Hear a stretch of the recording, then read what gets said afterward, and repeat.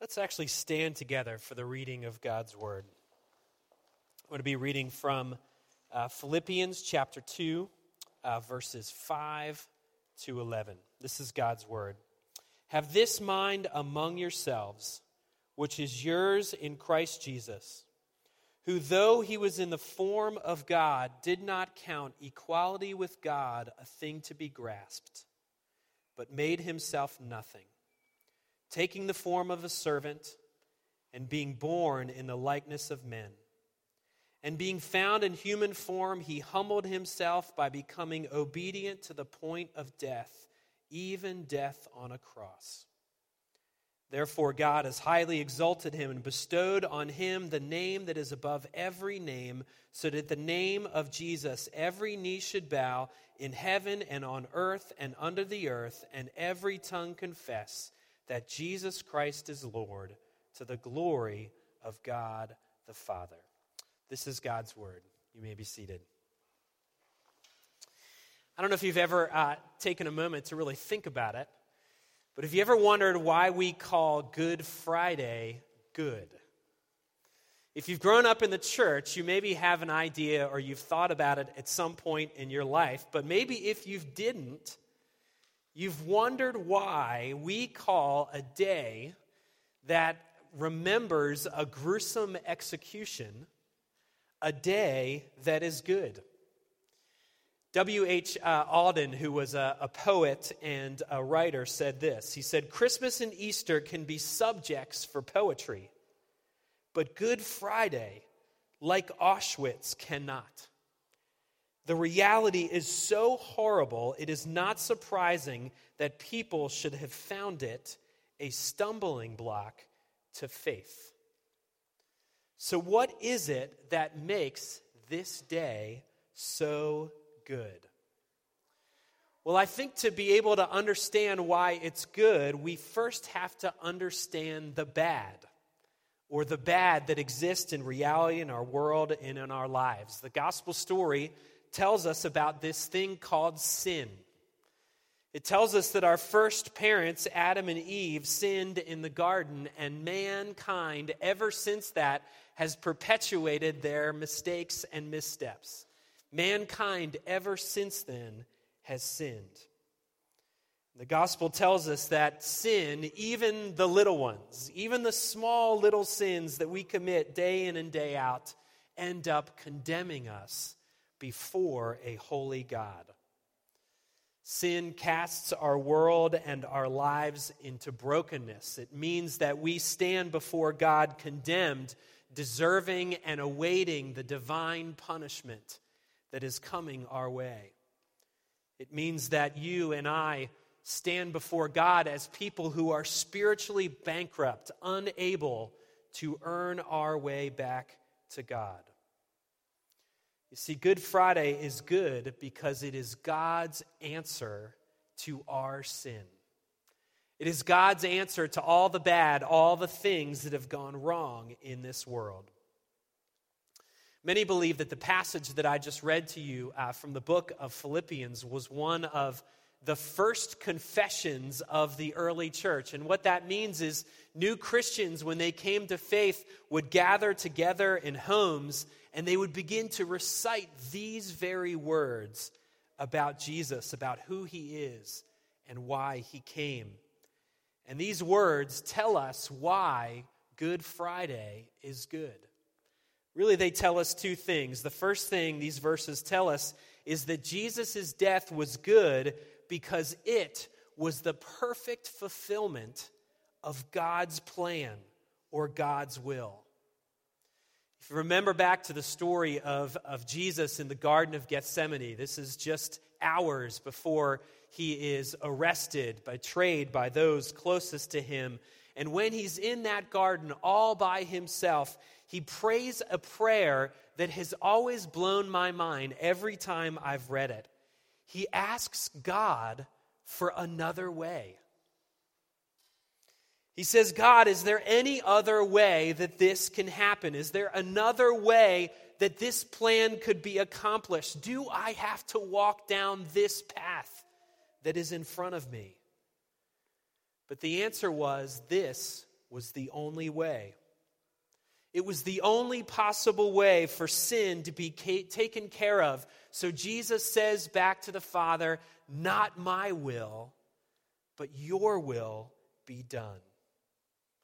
Verse 8, he humbled himself by becoming obedient to the point of death, even death on a cross. And in that death, we realize that God himself, in the person of Jesus Christ, offered his life and died. A prophecy that was given thousands of years before in Isaiah chapter 53 said this, Yet it was the Father's will to crush him. He has put him to grief when his soul makes an offering for sin." You see, Jesus' death was good because it was the perfect fulfillment of the Father's will. But the second reason it was good is that Jesus' death was good because it was the perfect fulfillment of our greatest need. You see, the problem of sin isn't just a cosmic sin that involves the whole world. It's also a very personal problem. Personally, each one of us sitting here bears the guilt and the shame and the brokenness of our sin. And what Jesus' death means, it means that we are met in our greatest need, which is to be forgiven. Colossians tells us that Jesus forgave all our trespasses by canceling the record of debt that stood against us with all its legal demands. This he set aside, nailing it to the cross. The penalty that you and I deserved was placed on him. And by faith, you and I can be forgiven. By faith, our debt can be paid. But if that wasn't enough, if forgiveness wasn't enough, there's even more to what Jesus accomplished that day.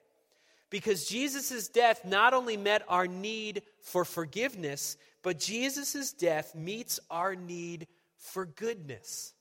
It meets our need for a righteousness or a goodness that is not our own. You see, it wasn't just enough to have our debts paid. We needed even more than that. Imagine for a second that you and I get into some sort of financial trouble and we rack up all sorts of debt that we wrestle with. And imagine that someone enters in and pays all of our debt off for us. All of it is wiped away in just an instant. And it's great that you and I, we're now out of the red. Our debt is paid. But you know what? We're still broke. Even though our debt is paid, we are still broke and we have no hope of actually getting into the black. You see, Jesus didn't just pay our debt. He didn't just take us out of the red, but he also gives us our goodness. Not only is our debt paid, but all of the wealth and the goodness of Jesus becomes our wealth and our goodness and our righteousness.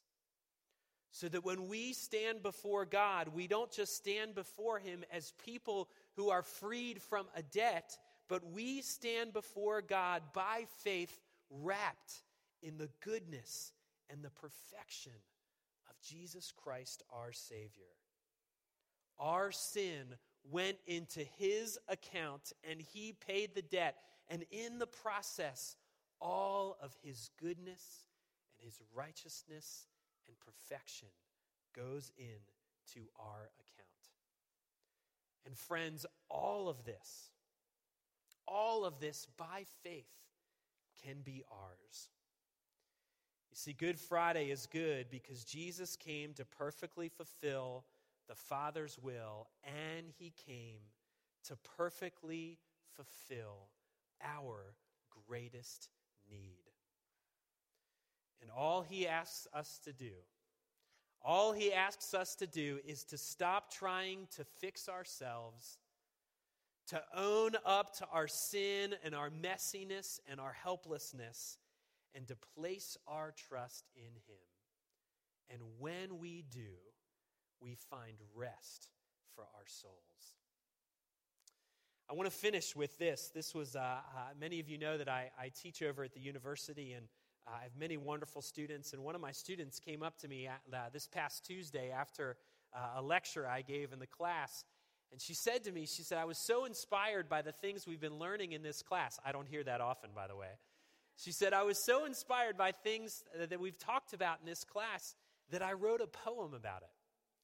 And I read her poem, and I have to share it with you. I want to close with this. She wrote this. She wrote, I brought some palm leaves home today for the start of Holy Week, a time to consider the mystery of suffering. Hearing the story again and acting our parts, how fickle. The crowd shouting Hosanna to turn on him so quickly. The palms of last year are in the fireplace. The new ones go behind the mirror in the hall to remind me that I am one of that crowd.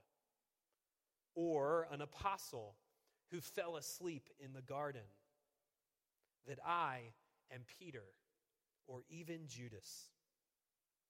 When singing with my friends in the choir, police sirens interrupt our hymns sometimes.